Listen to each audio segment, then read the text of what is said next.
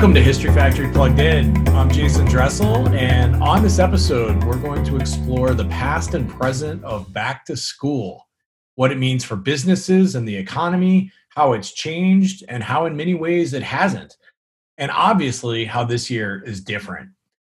And then, keeping on the theme of back to school and kids, we're also going to explore marketing to children more broadly. We'll talk to Ed Temke, an expert on the history of children's marketing, on how it has evolved over time, including examples of marketing to children that are ethical and those that aren't, and how now more than ever, with the access technology provides, how our kids are in many ways more accessible to new kinds of marketing program than they've ever been before. And finally, speaking of technology, we're also going to talk with Bruce Weindrich, History Factory's founder and CEO, about big tech's summer adventures with Congress and explore what the industry can learn from historical context. But first, let's dig into the business of back to school. And even as we witness the tragedy and crisis playing out in Lebanon and now the terrible violence that has occurred this week in Chicago, for many of us, how our kids are returning to school is really top of mind. And for some of us, that means kids are going back to school after a very long summer. But for many of us, whether our kids are in college or whether they're in preschool or somewhere in between, virtual life at home continues. And these major shifts in how our society is functioning and the disruption of our annual patterns of behavior, of course, is directly impacting our economy. One of the things that I was a bit surprised by is that some analysts, including a study last month by Deloitte, as well as a survey by the National Retail Federation, are expecting that back to school spending in the US is actually going to be flat or even better than it was last year. In fact, the National Retail Federation has forecast that American consumers will spend a record $101.6 billion on back to school shopping this year. And that includes spending for both K through 12 students as well as college students. And honestly, I was surprised by that. But what's not surprising is that that spending is going to look a lot different in terms of what people are buying and when. People, as you would imagine, are expected to buy later into the back to school season than typical. And of course, they're buying different stuff. Backpacks and new clothes are expected to be weighed down, but things like computers, headphones, and other accessories and decor for all of those bedrooms that are being converted into classrooms are expected to be way up. To that point, that same NRF survey found that 36% of those surveyed expect to buy laptops in preparation for their kids going back to school. And the back to school season is critical for the economy and for many retailers. It's traditionally second only to the holidays as the most important time of the year for retailers. And that's because year in and year out, it's reliable and steady. To that point, we went back and looked at catalogs at the Hagley Library and at different sources online. And one of the things that I was struck by is how little has changed. Whether it was 2019 or 1919 or 1980 or 1880, the products are pretty consistent in category, if not style. Shoes, clothes, and supplies including pencils, crayons, notebooks, and before that, quills, chalks, and slate when paper was less readily available. And many of the brands and products that we still know today and knew when we were growing up, like Crayola and Crayola crayons and Ticonderoga pencils, for instance, have been around for well over 100 years. The Smithsonian's American History Museum's Division of Home and Community Life has an education collection of classroom materials ranging from the early 1700s to the late 20th century, and it's just remarkably consistent. Two interesting things that I discovered was first, unbeknownst to me, crayons are not one and the same. What we think of today as a crayon was a wax crayon, but crayons also referred to what we would now call colored pencils as well as colored chalk. And secondly, what we all know as a penknife is called a penknife because it was used to sharpen quills when the tip broke. Penknives were mainstays of students' pencil boxes, Of course, today most kids would get into big trouble for bringing a penknife to school, but I never made that connection on why a pocket knife was also called a penknife. So there you have it. So this year is different, and it's also different because how our kids are going to be marketed to is going to continue to shift to be increasingly online and through their devices. In fact, a coalition of civil rights, child welfare, and health organizations have called upon the government to protect children from junk food marketing on online learning platforms that are increasingly being used by school children during the pandemic. McDonald's, Kraft Heinz, and Kellogg have committed to stop advertising on these platforms after being criticized for advertising cereal, Lunchables, and Happy Meals on them. And companies like Verizon are providing tools and resources, such as a section on their website called Parenting in a Digital World, which is designed to help parents navigate raising their kids in a time when our kids just have more access to content and marketers have more access to our kids than ever before. So, to learn more about the history of marketing to children and how it's evolved, please welcome Ed Temke. Ed is an instructor of courses on media, advertising, and intercultural communication in the Department of Cultural Anthropology and for the Innovation and Entrepreneurship Initiative at Duke University. He is also associate editor of Advertising and Society Quarterly, a journal focused on the role of advertising in society, culture, history, and the economy.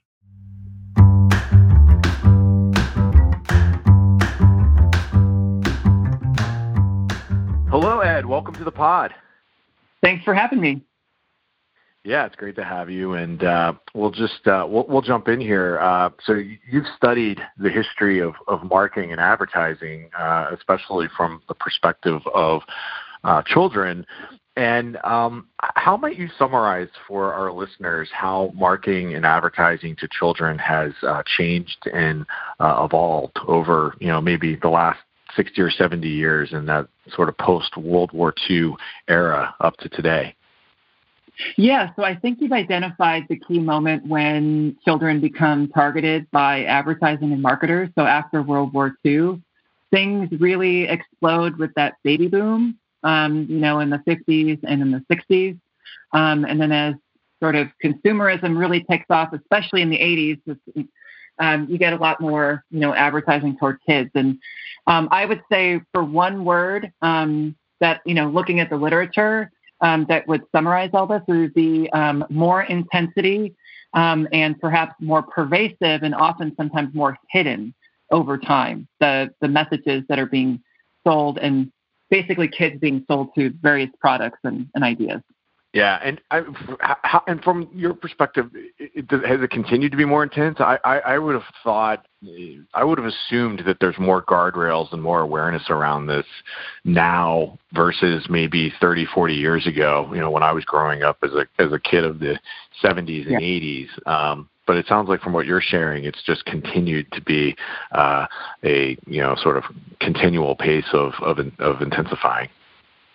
Yeah, so I think one thing that we'll think about after World War II is, would be television advertising, and then with the significant regulation of television towards children in 1990, and then since then, things have changed on television. So trying to put an ad for a toy, in the around the same show that might have that character in, like a cartoon, things kind of moved around. But where I think things really change and get more pervasive is in the digital space. So, for example, there's something called unboxing, where you might have a little kid who would get a new toy sold by a toy company, and the little kid would get excited and open it up and talk about it. And then what you have is other little kids watching that one little kid opening the toy and having fun with it. And then ultimately, maybe those other kids watching want the toy, or if it's parents who are looking for the best holiday or birthday gift. And so some people don't necessarily see that as a form of advertising and marketing. They see it as just an everyday kid who would be, showcasing a product. And so that's a bit different, is that you have, influencers, social media influencers, even, at the young ages of, between 6 and 10, on these videos. And so some might not see that as an ad or a marketing tool, but it certainly is, because often, especially over time, some of those kids start to get paid. Oh, so the kids actually get paid. Yeah, some do, especially if they get enough followers. Sure. Yeah, so if you get enough followers, and then, of course, the FTC and, they have rules about if it's sponsored, they're supposed to put like hashtag sponsored. But there's still this world where it's, there's in the last year, the FTC has come in and said, oh, we need to make sure that this sponsored nature of basically influencers talking about products needs to be more regulated, or at least disclosures are needed. But we're still in this sort of world where, the FTC can only monitor so much. So that's where I think things are more pervasive. And also in the world of like online games. So like maybe a breakfast cereal has a game that's put on the back of its box. And then kids can go and, hop through the world of Fruit Loops, which ultimately it's a game, but it might be, sponsored, by Fruit Loops. And the same could be for, sort of installation of collectible objects. And this isn't something that's new, but it becomes more pervasive, I think. Like, so baseball cards, we think of baseball cards as something you want to collect. They become valuable, but ultimately that collectability makes them enticing. The same could be said. I'm a child of the 80s, so like Care Bears, you're not going to get one Care Bear, you're going to get a whole bunch. Or McDonald's toys in the Happy Meal, you're going to get one, and then you want to collect them all. And so today, things like Shopkins, these little tiny plastic things that look like food, you have kids getting excited and they want more and more and more of these Shopkins. And if you actually look at the actual price of how much they cost to make versus how much they cost, that's maybe another segment. But kids want to collect these things and trade them. And so this creates this, and kids don't see that as an ad or a ploy to keep consuming. They see it as this sort of like, collecting and playing. Yeah. And I'm curious, then, not to kind of go too far down the rabbit hole on this topic, but from your experience, is there sort of any evidence of when children become more impressionable and when they're becoming more sort of consumers themselves in terms of customers versus essentially just going to, mom or dad or, a grandparent and saying, I want that?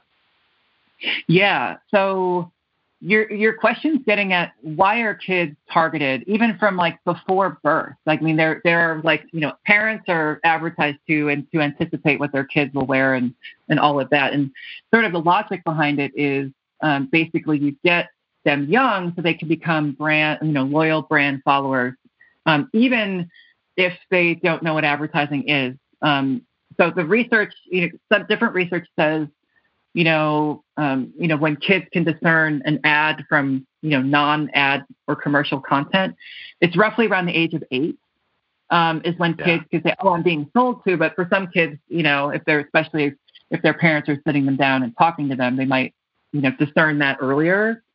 So I think definitely like when they start to realize they're getting sold to, they might start to develop those things. So definitely like preteen years, especially as social pressures get worse in schools or stronger. This is making me think of something that's called the nag effect. I don't know if you've ever heard of this. This is essentially the idea of placing products in a retail environment so kids can see it, like candy or the Cornell Food Lab. They showed research where basically the cereal boxes, they have the eyes pointed down. So they're placed on shelves so their eyes are pointed down because if you look someone directly in the eyes, you feel more trust for them. And then adult cereals are more eye level because of, based on the height of kids versus adults. And this nag effect is basically placing products in such a way that kids get enticed, they see it, and then they nag their parents so much or their, the adult that's with them so much that they ultimately buy it. Wow. So that's, yeah. I'll never walk down a cereal aisle in the grocery store the same ever again. Yes. that's actually a little freaky, but it makes sense. It is. Yeah. So your answer there actually reminded me of an experience I had growing up in probably the mid 1970s. I was starting to watch, television as, I don't know, maybe a 4 or 5 year old, and I was starting to sort of hit that phase where I would see advertisements and, there'd be a commercial for a toy, and I was just, I want that, Mommy, I want that. And there was this advertisement with this really catchy jingle for a product called Digger the Dog. And I was sweating Digger the Dog like you wouldn't believe. And my mom finally sort of hit a tipping point with it and sort of sat me down. And to your point about sort of differentiating or distinguishing the difference between, sort of regular or entertaining content or educational content versus promotional content, she sort of sat me down and explained to me what a commercial was. And she loves to tell the story that then whenever Digger the Dog would come on thereafter, I would just say, Mommy, they just want our money. And I actually, in preparation for this discussion, I actually found that jingle, which is catchy as hell, and discovered that I must have been watching Romper Room, a show that I'd completely forgotten about. And Romper Room had been purchased by Hasbro. And Hasbro was basically then marketing products and branding the products with the Romper Room branding. And so there was this, direct, correlation between, the programming and product development and advertising, which, as I understood, then that specific strategy was then prevented to some degree, I think, by the ACT or the FTC. But in any case, it's kind of interesting. But what you've described, what's happened over the last 40 years, it sounds, is similar, just far more sophisticated. Yeah. And you're making me think, one of my favorite ads that when I teach about advertising to children related to the nag effect is an ad that comes from Belgium in 2003 for a condom company. And the scene shows a father and a son, and the son basically keeps pulling, like I want these sweets, I want these candies. And, the father just puts it back on the shelf, and then the kid has a tantrum. He's throwing things around. Everybody in the store looks at the kid like he's a maniac. And then all of a sudden, the message on the screen says, use condoms. And so they're joking about this condom company. But for me, that represents the nag effect, is the kid screaming and pestering so much, that the adult would acquiesce. It's like, okay, if you're going to stop screaming, fine, I will give you the candy. So students that really drives that home. And that ad actually was banned, or they took it off. They had it on the air, and then they took it off. But for my purposes, it definitely shows the nag effect. Yeah, absolutely. So, and that's an interesting point. So how does, you've described a little bit about the approach of marketing directly to children, which is really about sort of multi-platform marketing, sort of embedding, products with programming, which again is really just a more sort of evolved and sophisticated approach from my example of Romper Room and Hasbro in the 1970s. As well as obviously influencer marketing through social media. And I mean, I've seen a little bit of that. Just, my daughter's, 10 and likes to play with, dolls and American Girl dolls and Barbie. And there's like a whole world online of little girls that have created these universes, almost like a sitcom with their dolls. And it's a little creepy, my daughter doesn't watch a lot of it, but I get it. It's like, she'll sometimes get absorbed in sitting there and watching another girl play with her dolls. And it's basically it's basically influencer marketing. It's really interesting and smart. But what about from the perspective of parents, as you mentioned before? What's kind of the role of the parents as a target for marketers to children's products? That's a good question. I think the example that you gave about Digger the Dog is having conversations with your kids about what they're watching and what messages mean.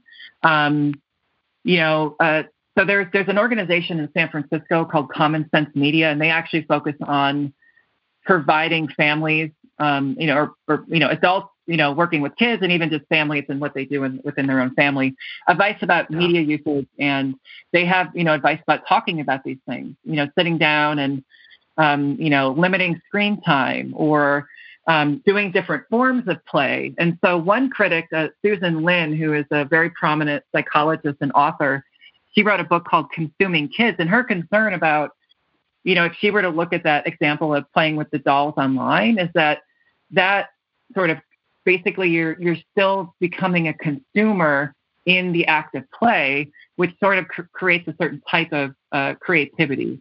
And so she's suggesting, going out and, go outside. I remember I was sort of, I guess you would call a free range child. It was like, go outside, and when the dinner bell rings, come back. So, that was because I was not in a digital age, but, there was a point where my parents were like, you need to go out and you need to, play in the woods or something. And so I think it really goes back to media and consumer literacy, and having those conversations. And I think that needs to happen in schools too, which is also a place where kids are advertised to, and we don't even know it often. Like Scholastic Books, great, providing books, at a reasonable cost, is itself a way of selling within the school space. That's just one example. Yeah. Interesting. Yeah, and Common Sense Media is a great resource. It's certainly our go-to when we're trying to evaluate whether whether a movie is appropriate enough for our 10-year-old and our 12-year-old. So certainly a go-to resource for us.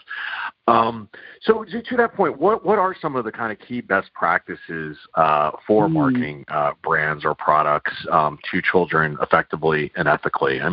It is kind of it's a reality of our society that, there are products that are created for children, and obviously organizations have to market them in order to be able to be successful. So it is kind of baked into our society that it has to happen in some fashion, I suppose. But what are some of those best practices on doing it in a way that's not sort of overly manipulative or creating an unhealthy environment for kids? Well, I think first of all is understanding the rules and regulations about, sponsoring, kids to unbox toys, looking at the FTC best practices and rules and regulations, and checking out organizations like Common Sense Media. I think engaging, those best practices. One thing I didn't really get on are sort of the values and the things where kids are, how they're socialized through advertising. I think the representations that are baked into, so not just creating consumers for life in a capitalist society. That's one thing. But the other is, what are the values and the sort of futures that kids can see in those ads? So, for example, I like to show this when I teach about gender in advertising, but this relates to kids in advertising, is looking at early Barbie doll ads and G.I. Joe ads. So from, Barbie in the late 50s, G.I. Joe going into the 60s and in the 70s, is you see like this bifurcation between boys and girls. In the earliest Barbie doll television commercial is basically, a woman singing, from the perspective of the girl. It's like, someday I will be like you. I will emulate all of these beautiful qualities of you. And if all the dolls were white, they were all skinny. Actually, there's studies that have been done that if that was actually a real person's body, she probably would, break in half or wouldn't be able to walk. And so there's these unreal expectations. And if you look at G.I. Joe, this isn't my research, but looking at G.I. Joe over time, he has become like a steroid, WWF fighter, ready to jump off of a stage with, a bazooka or something.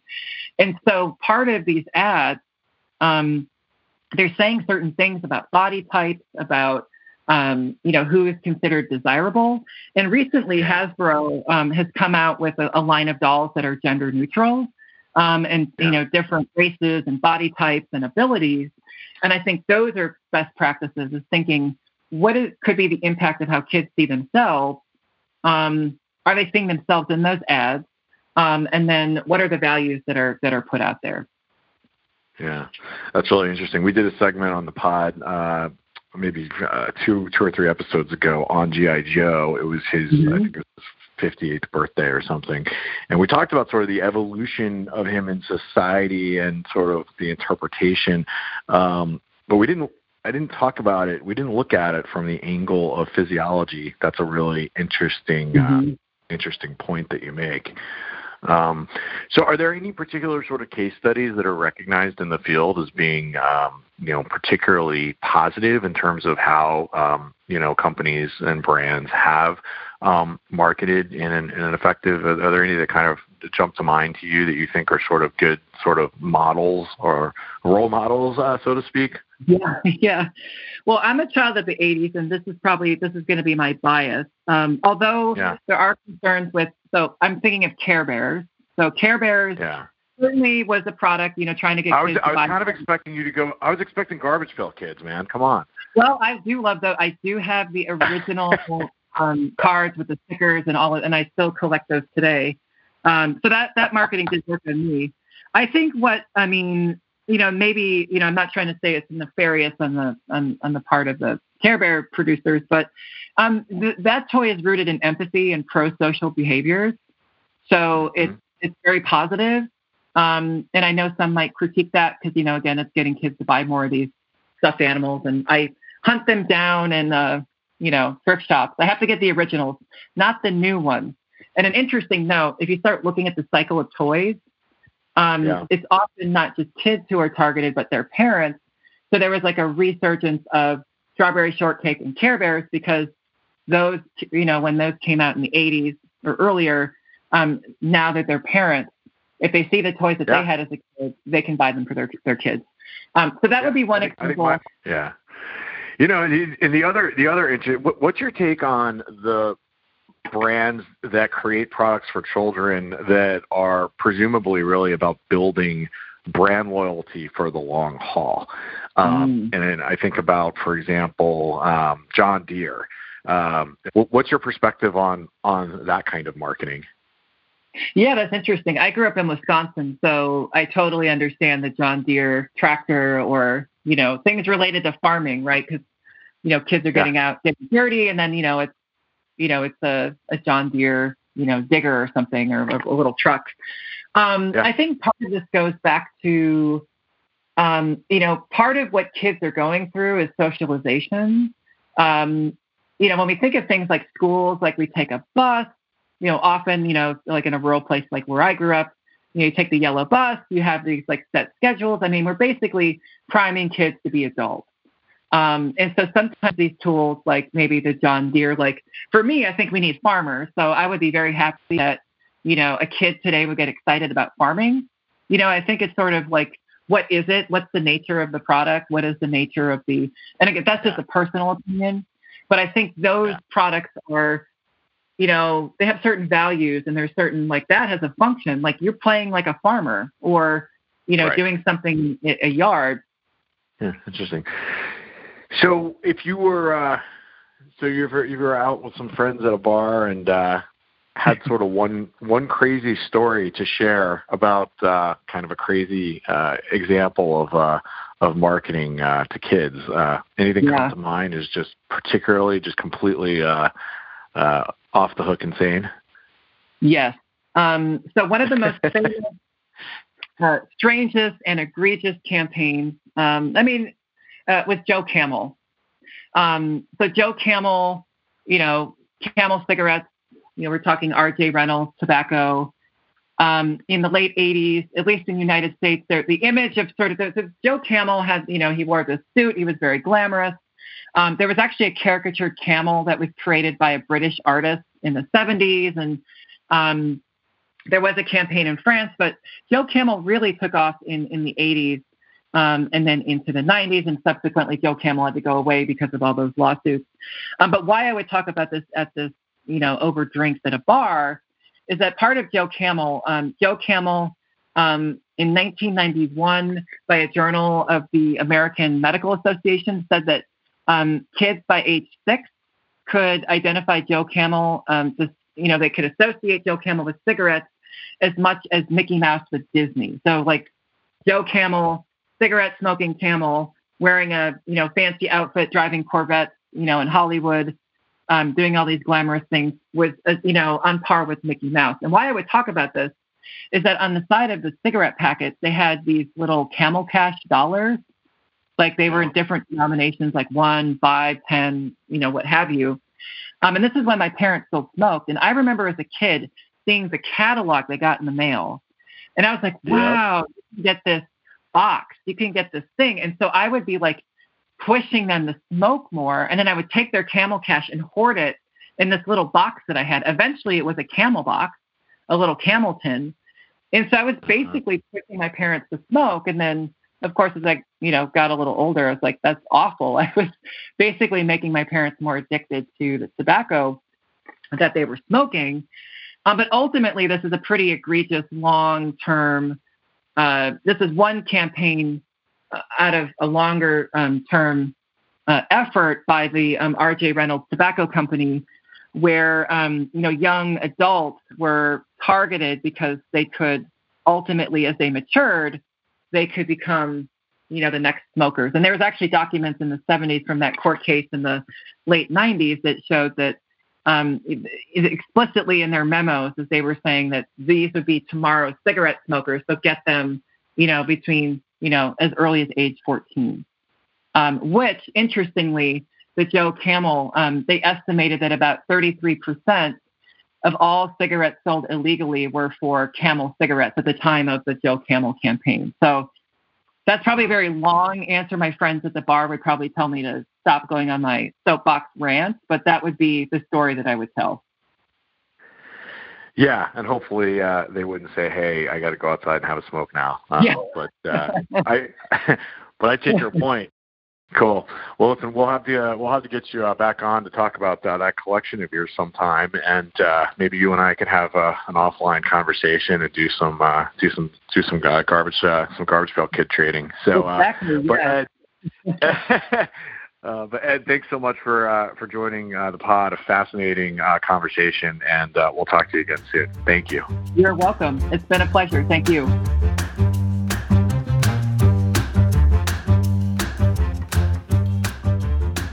Thanks to Ed for joining us. And before speaking to Ed, I really didn't fully appreciate the scale of influencer marketing.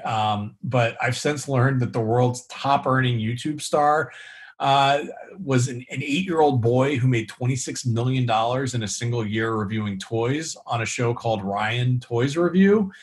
And according to a Pew Research study, 81% of parents allow their kids aged 11 or younger to watch YouTube. So again, with our kids home now more than ever, they are accessing apps and online services. And in fact, last year, Google and YouTube paid a record $170 million for illegally collecting personal information about children. And this year, TikTok has been criticized for collecting children's personal information without consent of parents. And Congress is now pushing to raise the ages of content on some online services. Which brings us to our last segment I'm calling How I Spent My Summer by Big Tech. And joining us to explore just how unique this new paradigm is in the history of business, for businesses, for government, and for all of us, is Bruce Weindrich, History Factory's Big Chief.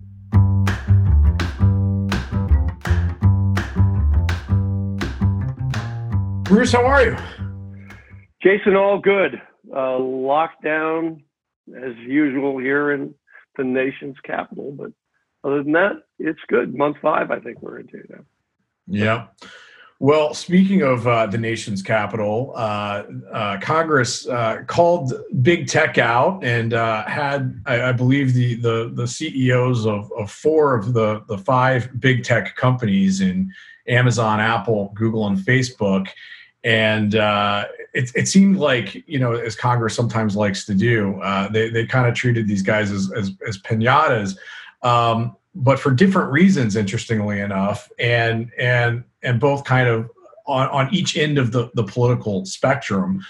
So what's your take on sort of the challenges that the big tech companies have right now from a regulatory perspective, And again, sort of, I've been fascinated by the fact that, you've got these 5 companies that combined are, have revenue over $900 billion, but they all make their money in distinctly different ways.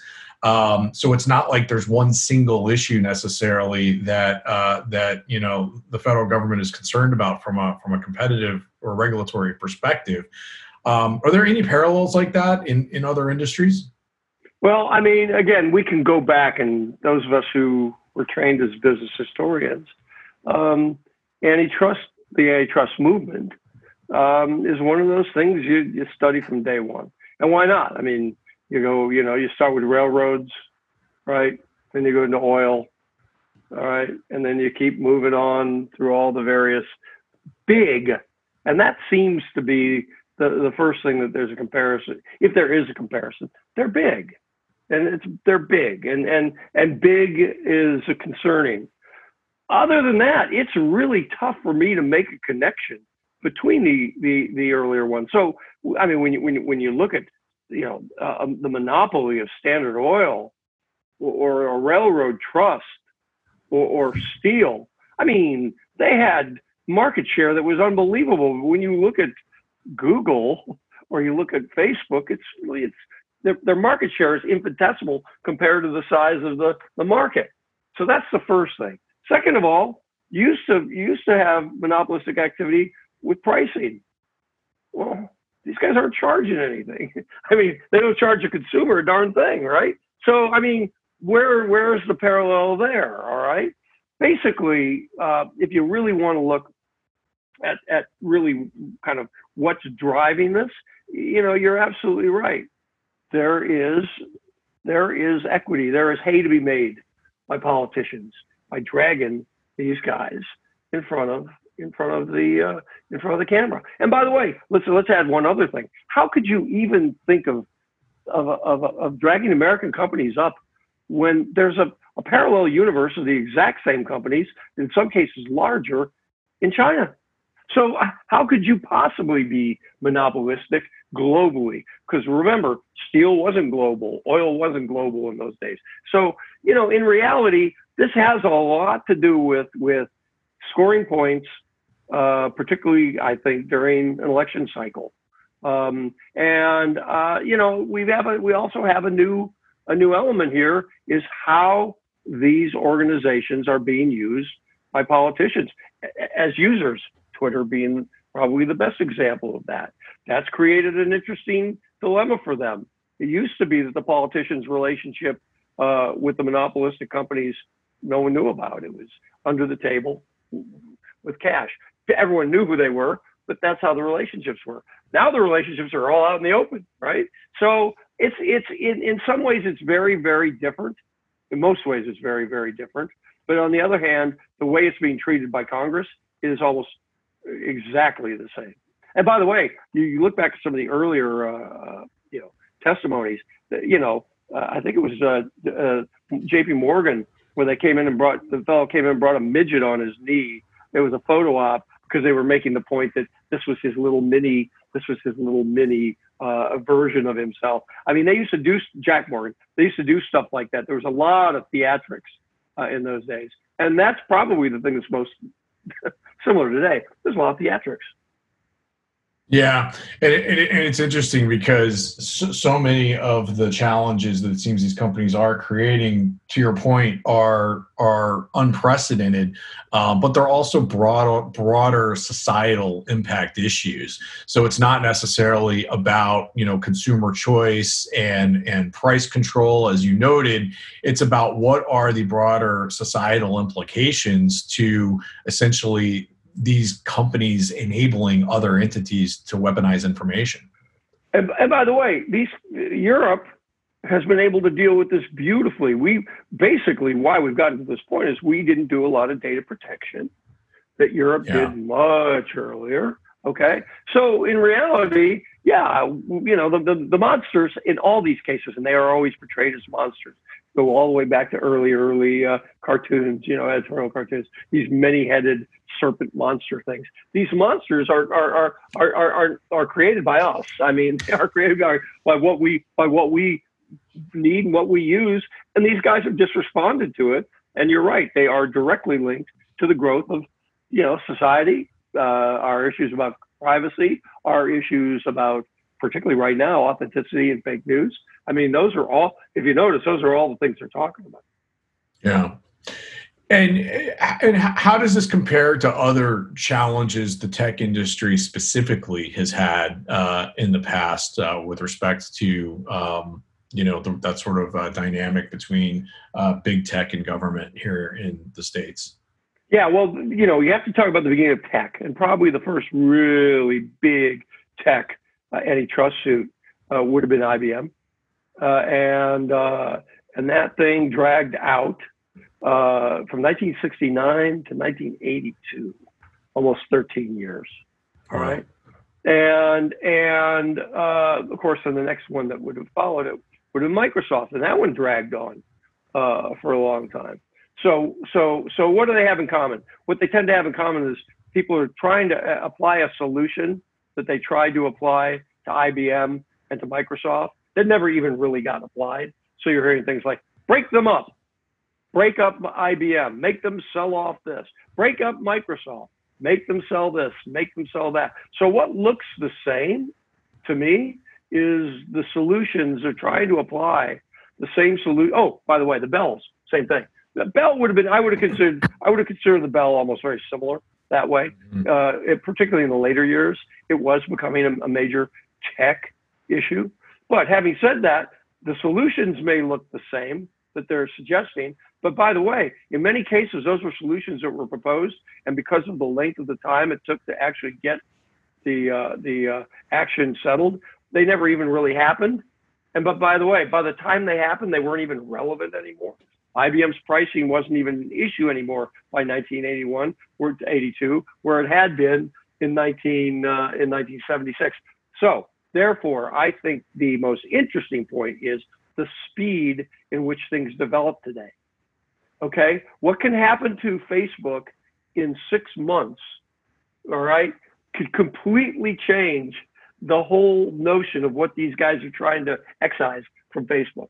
So the speed of the change in the market is what's, I think, going to hopefully enable them to come to grips with, settle with, and move on faster, the same way they did with IBM, the same way they did with Microsoft, and let them move on. A lot of people are looking, of course, at Bill Gates' attitude during the Microsoft suit as being, provocative, and that perhaps, they should go to school on that. But I would argue time is on their side, and time is moving much quicker now than it ever did. So if I were kind of a betting man, I would bet that there's no way that you're going to see any major action taken against any of these companies. Yeah, it's kind of ironic based on what you're sharing as well, that the notion of breaking them up in some respects may make the problems worse than they already are, right? Because if the challenge is not ostensibly creating more competition in the marketplace, right, but it's about, how to manage things like the weaponization of information, suddenly having 4 Twitters and 4 Facebooks doesn't feel like it's going to make that an easier challenge to manage.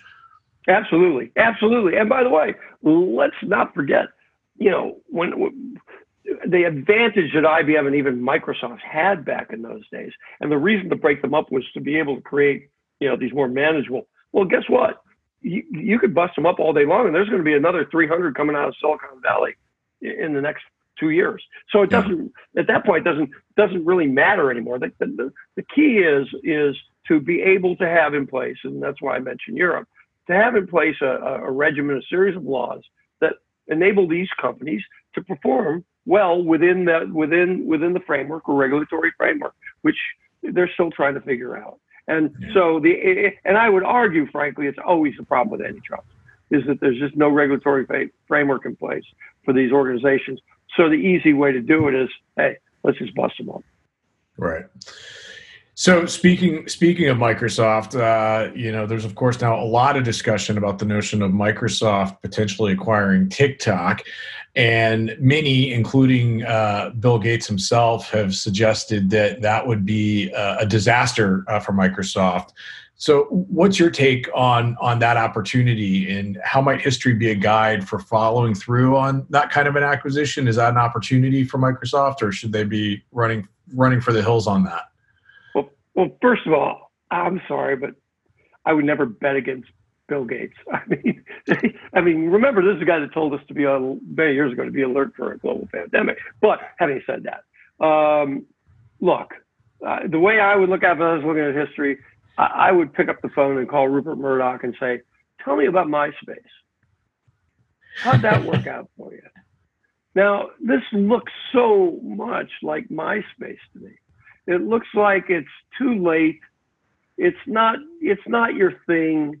You're trying to get inside. I know they've got a game box and all that stuff, but that's not their strength. They have done such a terrific job in taking on the cloud and the web services and the business. They've done a terrific job there, right?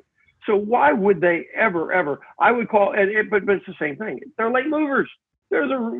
Yes, granted, they're doing really, really well. But what Rupert found when he bought MySpace, and by the way, let's add another one. I would also call Verizon, ask them how they did with AOL and Yahoo. When you've got existing entrepreneurial hot companies like this, and there are another 2 or 3 being started that look just like them, including one from Facebook, the last thing you should be doing is getting in that business, because I promise you they'll be exiting that business at a hell of a loss.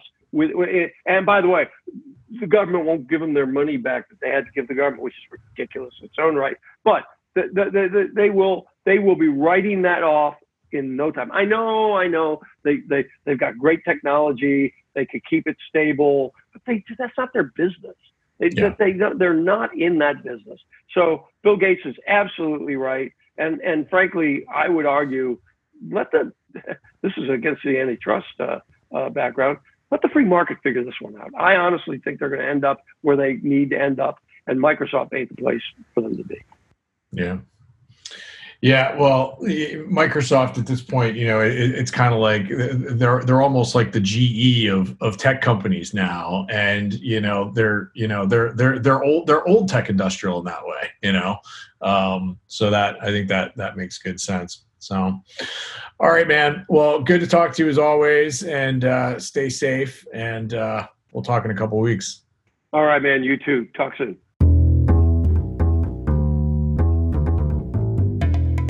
All right, that's our episode. Thanks again to Ed Temke and to Bruce. Hang in there, be safe, take care of one another, and we'll be back with a new episode soon.